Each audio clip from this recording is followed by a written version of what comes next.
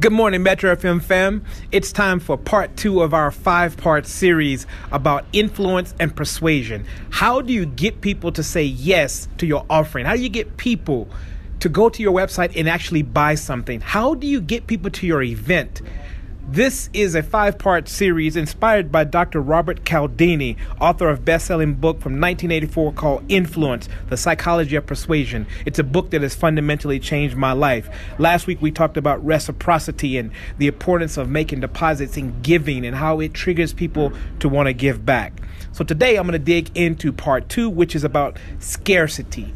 To communicate that there is limited supply, that there is short supply of something, using this principle can drive people towards you. And here's how it happens.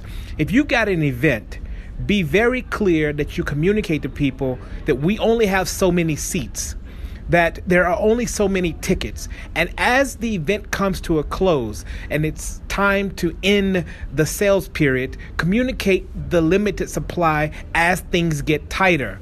The more you communicate just how few things there are, the more people feel and the brain starts to process that they must get involved. Now, you have to be responsible. You can't exaggerate this. You can't have 500 seats left and you say you've got 3. People will pick up your lies. But here's what's critically important about this, that you can use this across the board, on your website, everywhere. Be clear that you only have so much access. You only had limited time. Use the power of scarcity to drive your goals this week in your business. And hit me up.